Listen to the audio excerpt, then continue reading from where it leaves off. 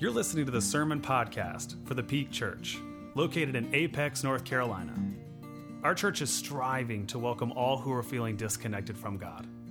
And so our hope is that over the next several minutes, you will connect with the God that we are talking about, and you'll resonate deeply with the life that this God wants for you. We hope you enjoy.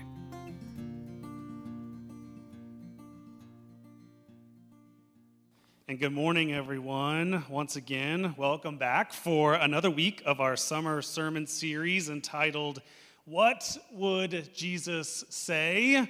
A special also shout out to all of you dads out there. Happy Father's Day to you. Anybody got any good dad jokes? Anyone? Anybody? I heard one as I was walking in today. Why did the hipster burn his mouth on a meal? Why?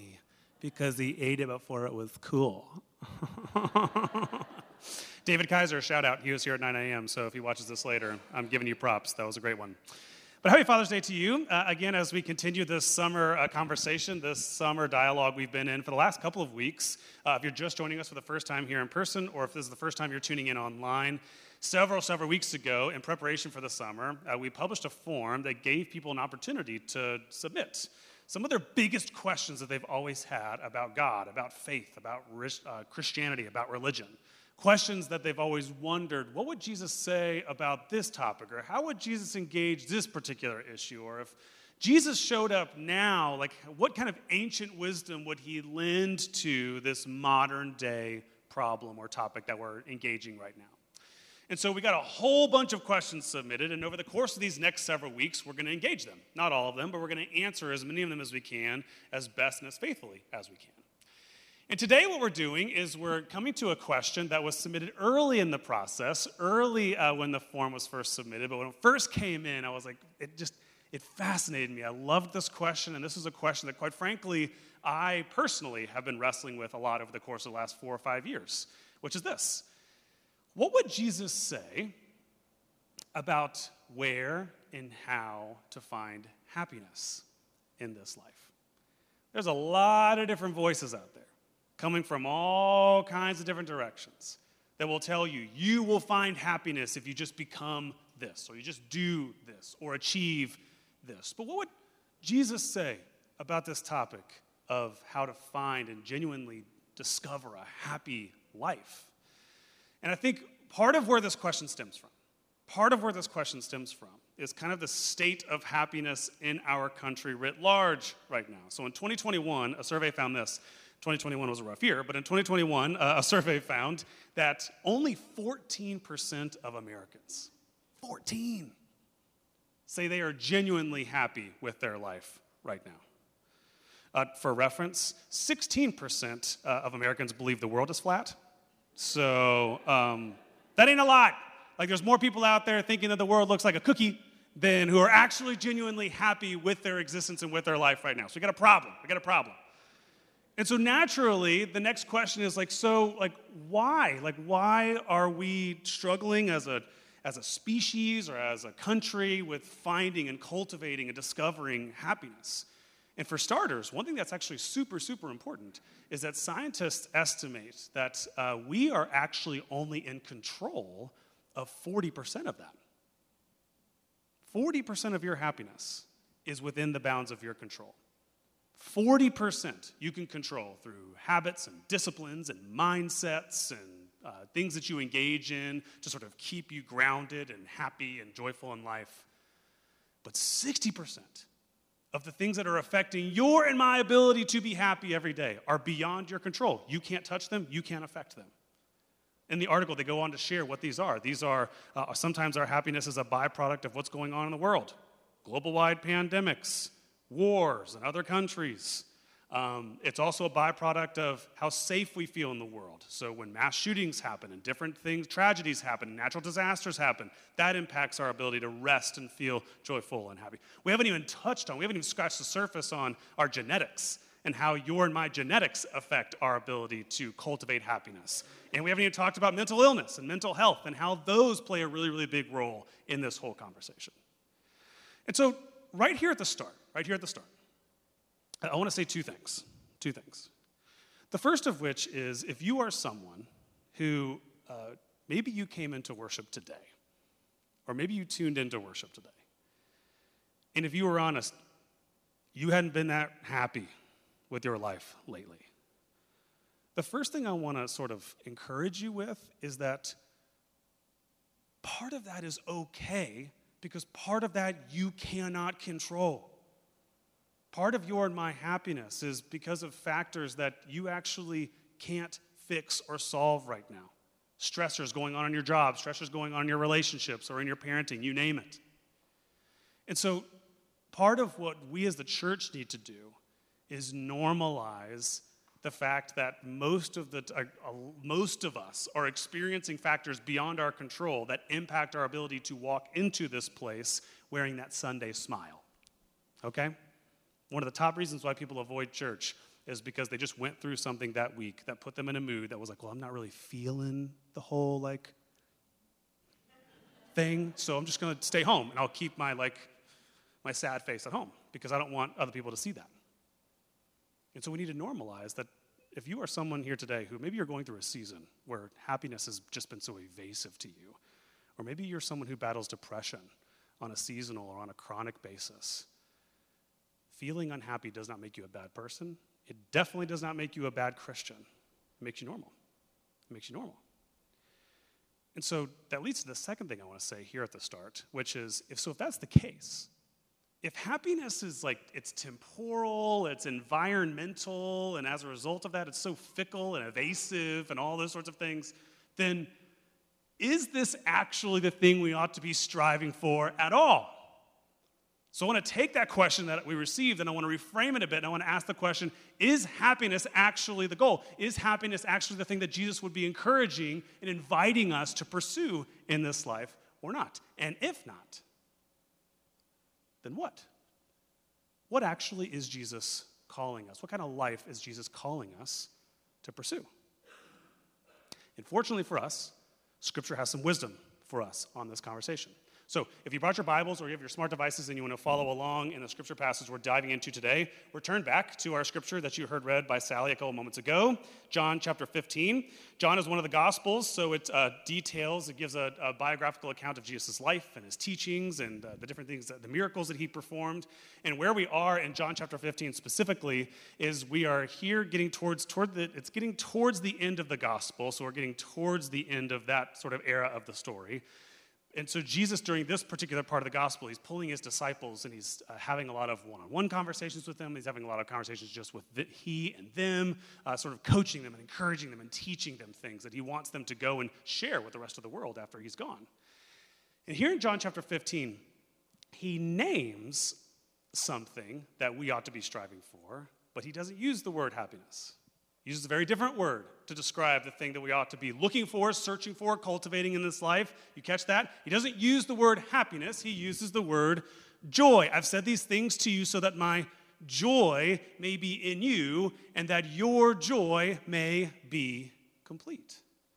So this is a very different word with very different implications. In the Greek, the word for joy is chara. You know, warm up your tonsils all morning to say that one. And so chara is the word that's used here that Jesus talks about. And what's so fascinating about this word is if you do a word study on it, you sort of look at what are the other places where this word is used, it's fascinating where it shows up. Because this particular word for joy is the same exact word that's used to describe what the disciples were feeling right after the resurrection. Okay?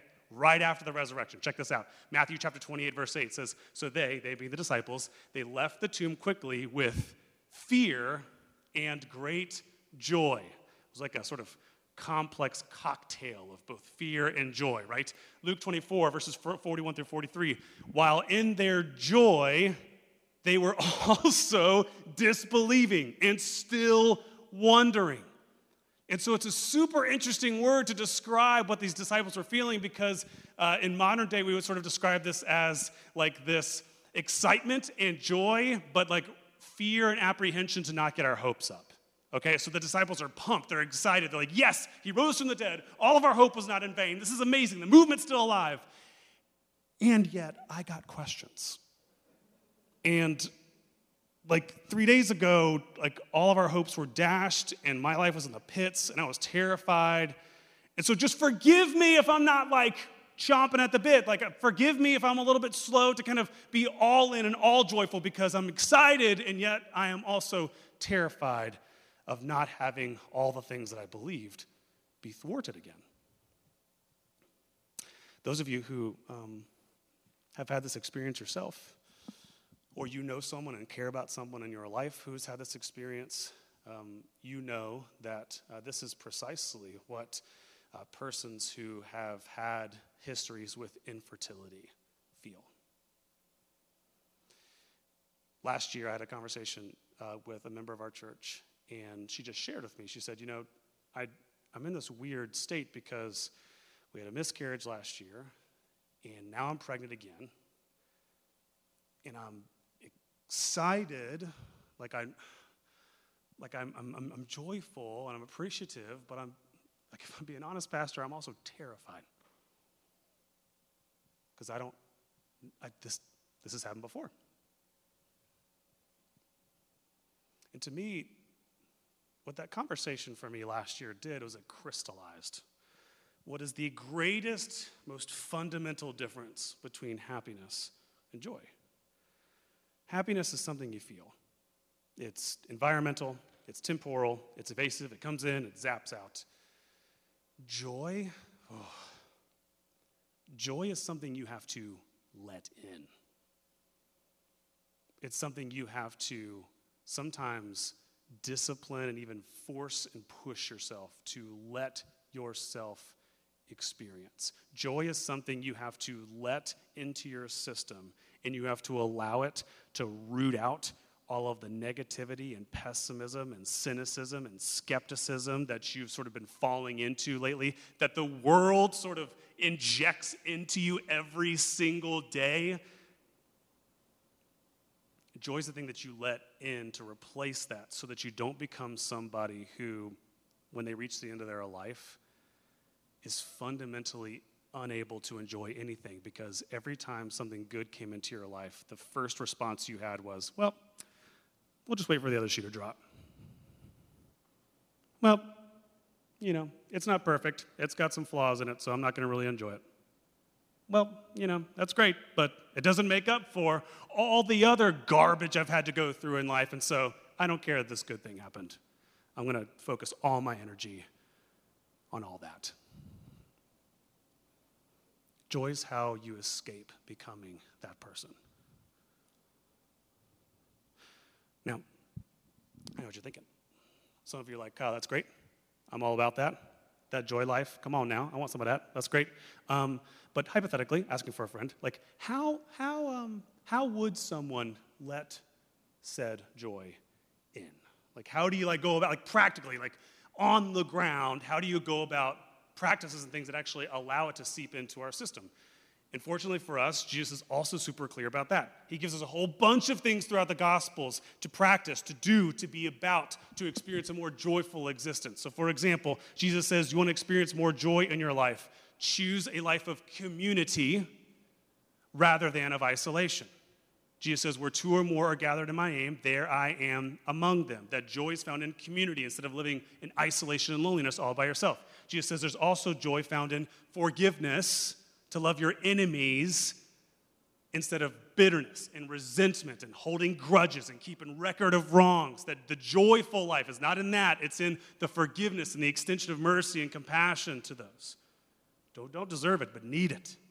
Jesus also says that if you want to find joy in this life, live a life that is not just about you. It's not a self-centered life, but a selfless life. Find ways in which where you can do work, you can find purpose, you can find calling, you can actually create purpose and calling within your work right now, where it's not about you, it's not only about the bottom line, but it's about truly loving your neighbor as yourself. And so to be super clear about something, Jesus got a whole laundry list, and we ain't got time today to cover all of them. So we ain't going to cover all the different practices that Jesus says you and I need to be about in order to sort of find a truly joyful existence.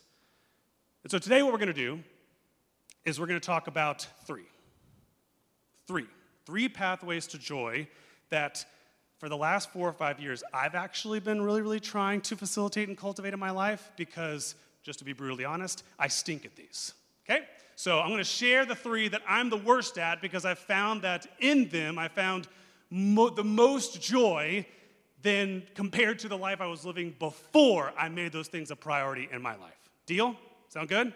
First one is this. The first one actually comes from our very scripture for today. So if you pay attention to John chapter 15, there's another key word that you need to sort of like circle and underline and really sort of let seep in.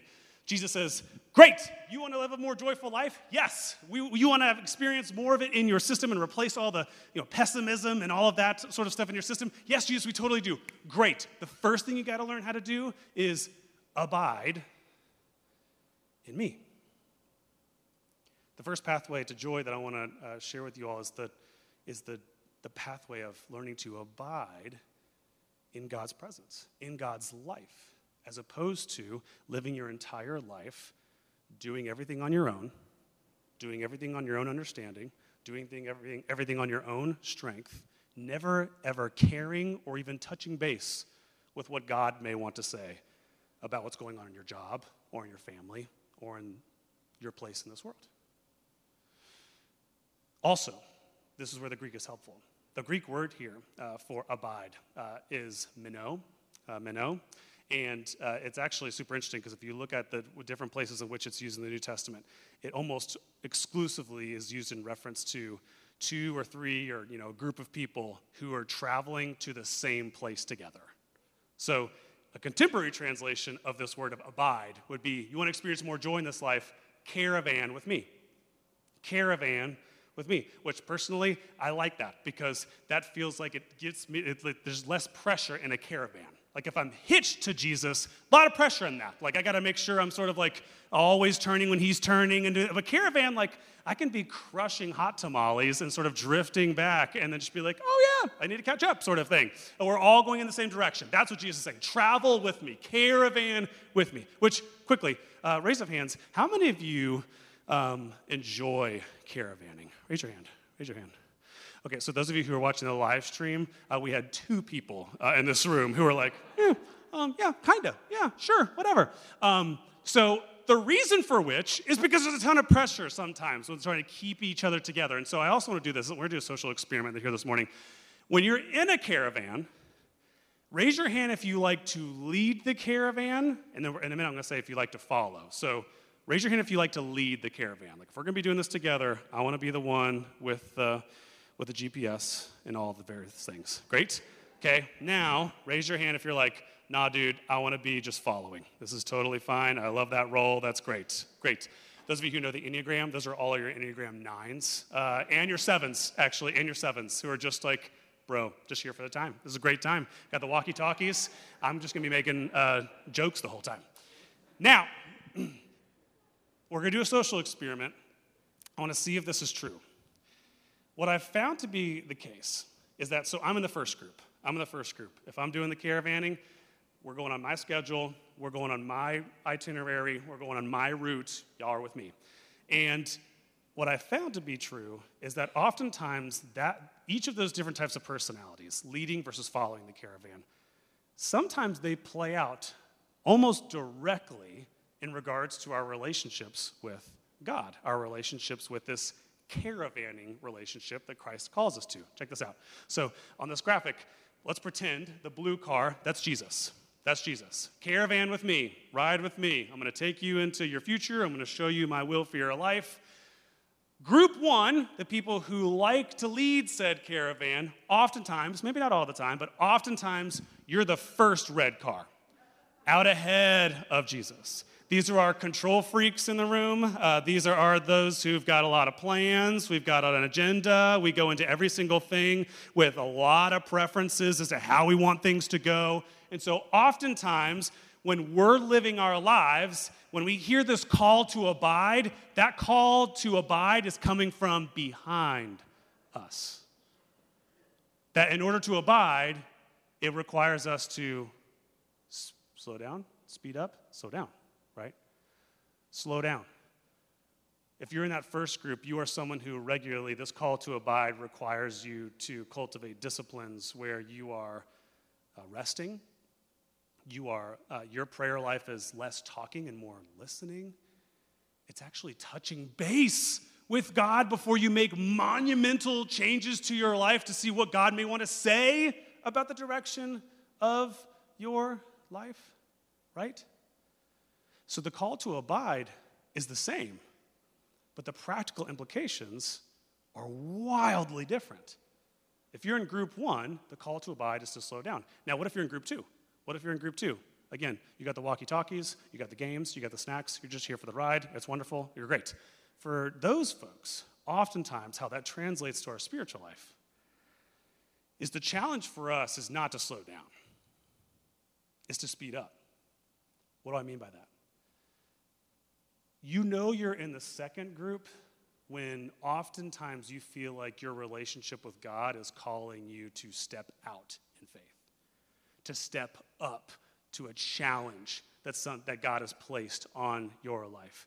You often find yourself in group 2 if you are someone who you struggle to see all the incredible gifts that you have to be used for God's kingdom. You struggle to see yourself as possessing any value to this kingdom movement that God possesses. And so for you, the call to abide is not to slow down, it's to speed up. It's to stop playing small. It's to please, please, please stop existing and start living, right? It feels only appropriate that here on Father's Day that we share a quote from every father's favorite film, Braveheart. And there, you get this line. Every man dies, or woman. Every man, woman dies. Not everyone lives. Not everyone lives. And so wherever you find yourself in the caravan, the question all of us need to be asking is whenever you find the voice of God entering into your life and asking for attention, asking to be involved, asking to be engaged with your life, and whether that calls you to step up or whether it causes you, the challenge is to slow down, the biggest question I want you to ask yourself, the question that I want you to wrestle with, is oftentimes what we hear when we hear that call to abide is, but like what might I lose if I slow down to hear more of God in my life? Or if I step up and step out in faith to trust God? Like what might I lose if that happens? But friends, disciples of Jesus, they ask a fundamentally different question. They don't ask, what will I lose? They say, holy cow, what might I gain? What could I gain? What could the world gain if I actually abide with this person I claim to worship, that I believe is transforming the world? For me, as someone who's in group 1, that call to slow down, one thing that I've always found to be true is that whenever I rest, I make Sabbath a priority in my life. Do I lose things? Yeah. I lose productivity. I lose oh my gosh, someone sent me this email and I can't reply until tomorrow. I don't want them to think that I'm lazy or whatever. So I lose wanting to appear a certain way to a bunch of different people. But you want to know what I gain? I gain an existence that I actually enjoy. One where I'm not burnt out, exhausted, miserable, and lonely all the time. Do I lose stuff? Yeah. It pales in comparison to what I've always gained. So I keep doing it. So the first call, the first pathway to finding more joy in this life is to abide. To stop trying to do all this all the time on your own, and to stop living a life for God or for some cause, but with God. Big difference. Big difference. The second one is this. The second practice, the second pathway that I'm really bad at, but I'm trying to get better at, but I've also found a ton of joy in when I make it a priority in my life, is gratitude. Gratitude. Jesus talks a ton about this. He says that whenever we can, we need to resist a greed-filled life and to live instead a more grateful, a more thankful, a more appreciative life of the things that God has given to us and that we already are in possession of. And whenever we have conversations in the church about greed, I think it's normal. It's our natural inclinations. When we think about greed, we always think about money. We're always like, oh yeah, this is, sure, we understand that's wrong, whatever. But it's really, really important to point out that when Jesus talks about greed, he's talking about anything that you have a relationship with where your constant sort of refrain in your mind is more, more, more. I need more friends. I need more people to like me. I need more accomplishments and trophies. I need more experiences. I need more whatever. Jesus says this in Matthew chapter 6. He says, be on your guard. Be on your guard. You can go to the next slide. Be on your guard against all kinds of greed. All kinds. For one's life does not consist in the abundance of possessions. That gratitude is one of the clearest, most direct highways to experiencing more joy in this life. I found this out practically in my own life 2 weeks ago when I went to PetSmart. So I had a God moment up in that PetSmart a couple of weeks ago. Mind you, we don't actually have any animals. We don't have any pets. But the reason I went there is because oftentimes when I took my kids there, I could show them around a little bit and satisfy their desperate desire for an animal. And then we could go home, and then I'd have like 6 more months of that before I had to take them back to PetSmart. But now it's switched. Now it's enhancing it. Now it's raising it. And so now the conversations when we leave there in the parking lot are like, so we're getting a pet like tomorrow? Or like, what's happening? I'm like, no. Anyway, so had me a God moment up in that PetSmart while I was trying to manipulate my children. And so we're walking around aisle to aisle, passing the goldfish and the guinea pigs and the ferrets, which are like a rat and a squirrel mixed together. Sweet Lord. Who was the first person who was like, pet? Yeah, live in the wild, eats fingers, but yeah, we'll have as a pet. Anyway, we're walking around, and we come up on the dog aisle, and I see this. How many of you have seen this before? All right, who knows what this is? Who knows what this is? What is it, Brittany? Great. For those of you who don't know what this is or you don't own animals, this is a dog bowl that is created to slow down your dog's eating.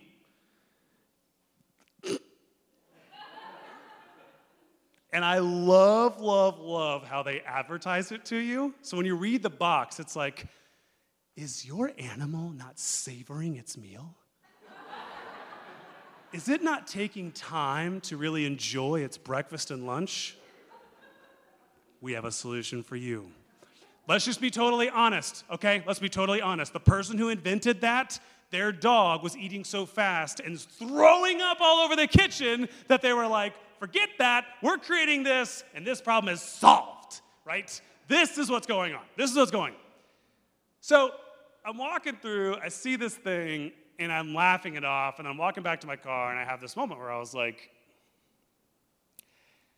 gosh, like, I, as a human being, need things like this to slow me down, to not end up living an existence where I don't savor anything because I'm just always on to the next thing, on to the next thing, on to the next thing. Oh, that vacation was fun. Let's plan the next one. Oh, that was cool celebration. We did this really cool thing at work. We accomplished this big feat. What's the next one? Gratitude is the way in which you and I are protected from a life of only solving the issues to actually savoring the different things that come your way.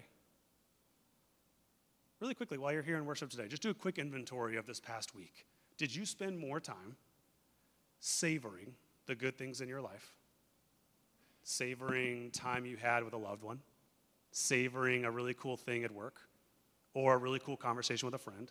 Or you're out in nature experiencing the beauty of it all? Did you spend more time savoring this past week? Or did you spend way more time solving all of the problems currently going on in your life? Or that could happen, that might happen, that maybe might happen, that probably won't happen, but gotta be prepared. What's your existence been like lately? And if you spend way more time solving your life than savoring it, there's probably a good, clear indicator that we need to make some room for gratitude in our existence again. Whatever that looks like for you. Whatever that looks like for you. Maybe for you, it's those gratitude journals and those like people on Instagram that are like, let's have 5 minutes of just thanking the universe for all the wonderful. Like maybe that's you and maybe that's your thing. Maybe for you it's finding a mantra. So for me, there's a mantra that I repeat to myself all the time when something good is happening.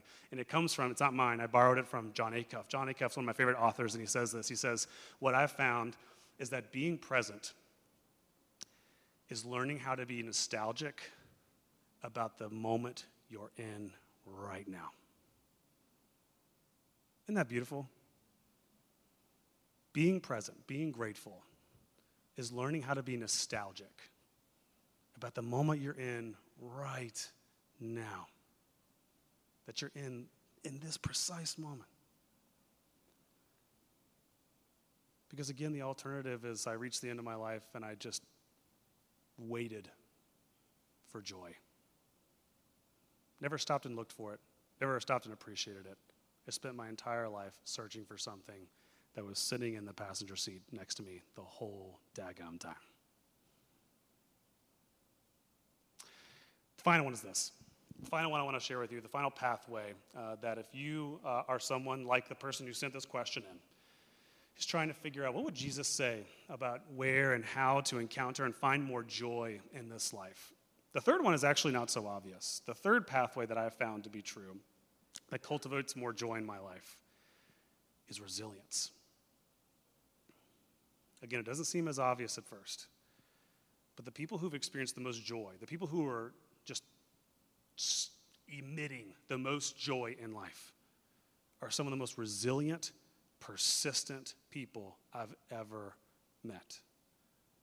Jesus says this too. In the chapter after this one, after John 15, John 16 says this, very truly I tell you, you'll weep and mourn, but the world will rejoice. You'll have pain, but your pain will turn to joy. It's similar to what society and what culture says. Culture says good things happen to those who wait. Scripture has a slightly different take on that. It says good things come to those who endure.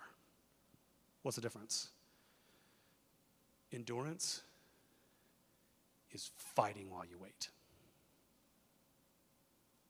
It's refusing to quit while you wait. It's refusing to quit on the possibility that some beautiful, wonderful, hope-filled things might just be right around the corner. And if not in this life, definitely in the one to come. But this is something that we as human beings, we don't do. We don't see.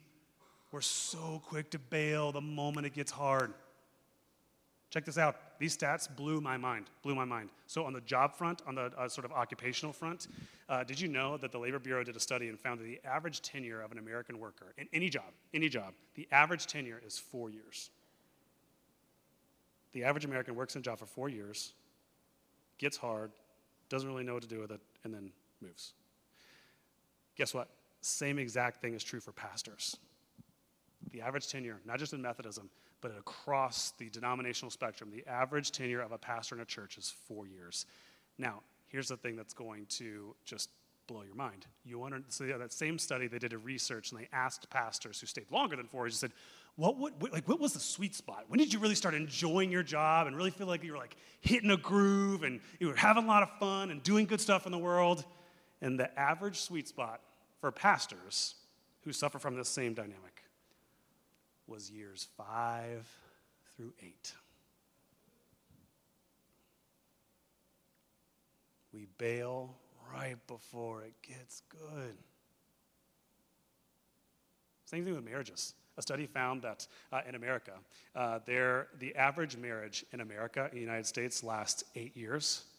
That's because of how many of you have heard of the 7-year itch, right? 7-year itch. 7 years in is when you start to, all the things that you thought were wonderful and cute in year 1 and 2 now drive you insane. So you're like, oh, that's so cute. He just leaves like the dishes and she leaves the dishes out. Like, and then year 8, you're like, year 8 is when you got to shift, right? You got to learn what this new thing looks like, what your life now looks like. And oftentimes, we bail. And what's fascinating, same study asked a bunch of different married couples of all types and said, hey, so when did you feel like it was getting good? Like, when did you feel like you were hitting your sweet spot and things were you're enjoying it a whole lot more? And over and over again, the consensus was years 10 through 15. Again, we bail right before it gets good. And we say the same thing with like New Year's resolutions and health kicks. Did you know that the average person who makes a health plan, like on January 1st, okay, I'm going to get back in better shape, and I'm going to eat right, and that sort of thing, the average duration of that is 32 days. Forget P90X, P30X, okay? 30 days. I'll give you that. I'm done.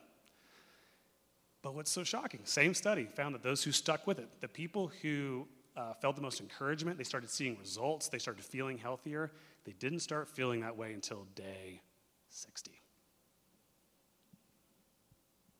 We quit at the 1 month mark, failing to realize that if we just lasted one more month, we would have really started to enjoy this new life that we were living.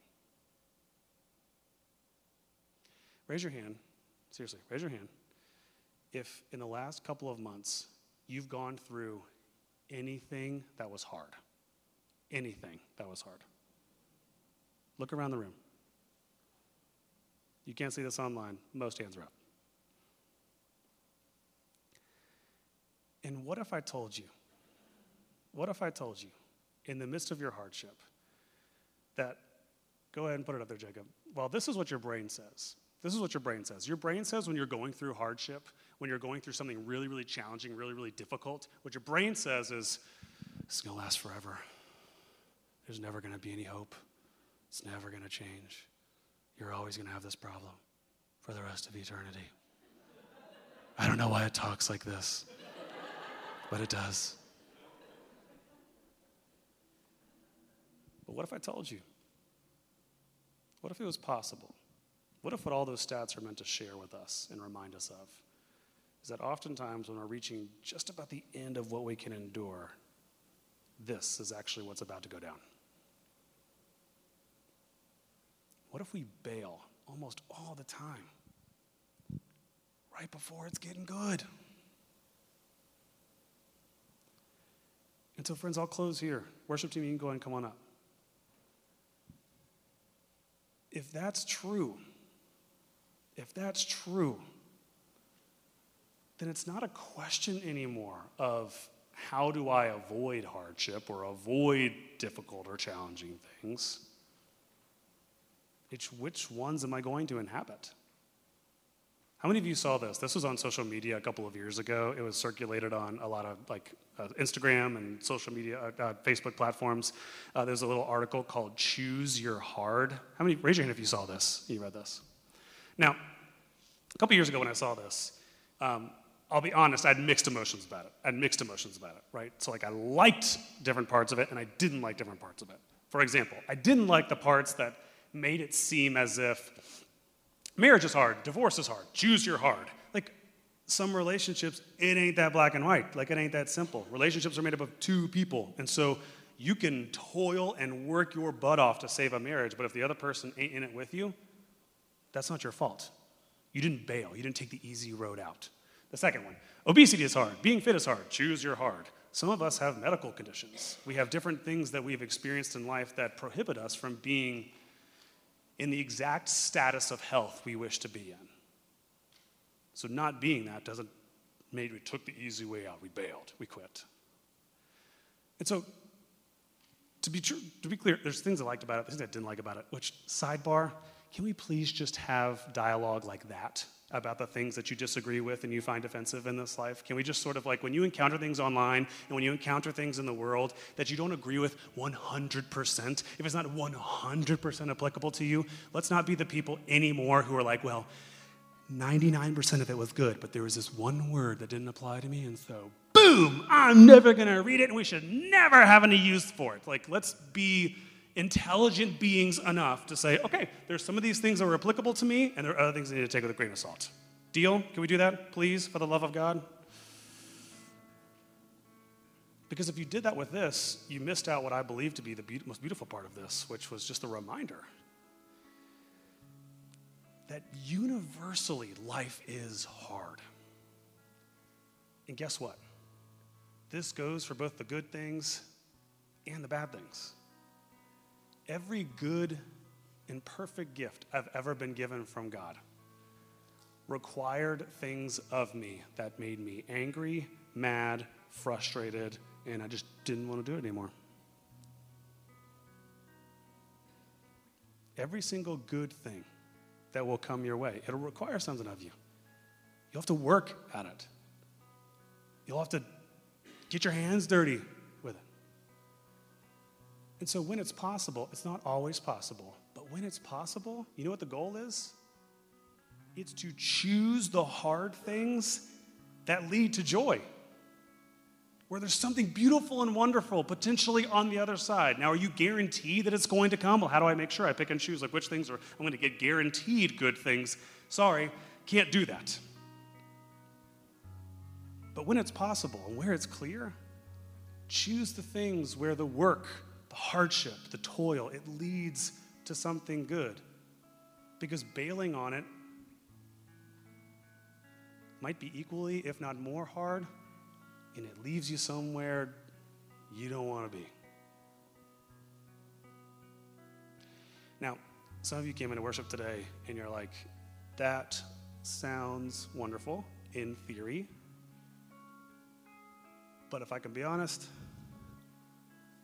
even just hearing the words, choose your hard, or choose the thing that's hard but good, like, is exhausting to me because I'm empty. Maybe that's you today. Maybe that's you listening to this online. Maybe you are going through a season of life where you ain't got nothing left.